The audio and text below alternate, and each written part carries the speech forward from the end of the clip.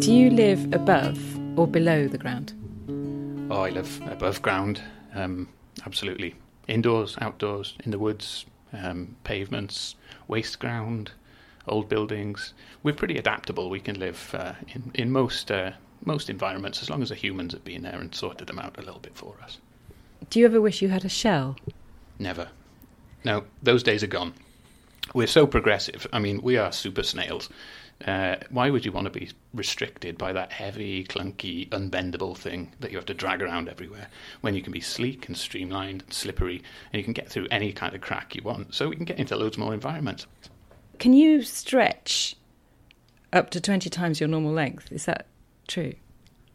20 times I think would be stretching it, if you excuse the expression, but I'm pretty supple. I can get through very small spaces when I go in and out of my house.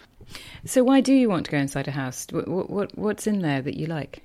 Well, it's my house. It's modest but well appointed, and I'm quite happy to have the shelter as long as it doesn't get too hot and dry when I would go outside again. Anyway, then I'm quite comfortable living indoors.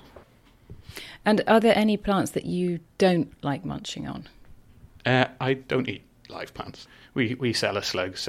We eat mould, mildew, cat food, cereals, compost, vegetables. So you're quite useful to us, really. I guess you could say I'm useful. What I like to think of myself as is a synanthrope. So I'm very proud to be a synanthrope. Wherever humans go, we go. So are you important for our ecosystem?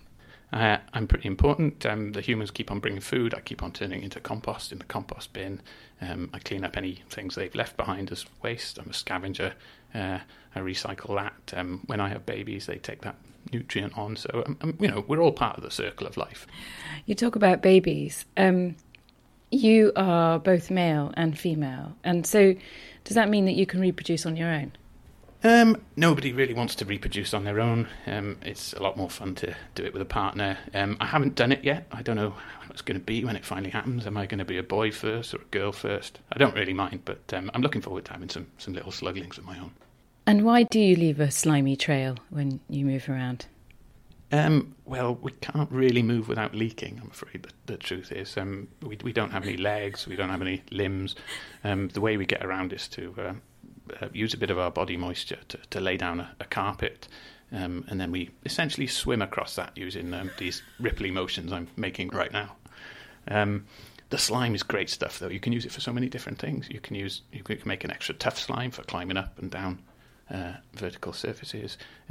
We can put different things into the slime if we want to repel predators or perhaps disguise our trail so that things can't follow us.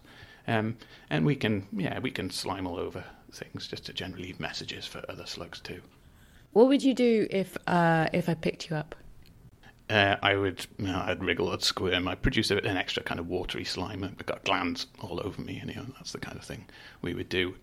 That's why we don't need a shell. All these mammals and birds that are around tend to think we're a bit repulsive, and so they don't attack us or eat us anyway. So, Bob's your uncle, no shell required. Which animal do you admire the most?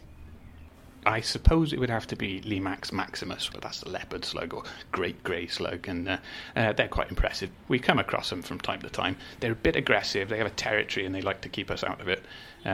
But you look at them and you've got to think, what an animal. Apparently, on average, you have about 27,000 teeth. What do you need those for?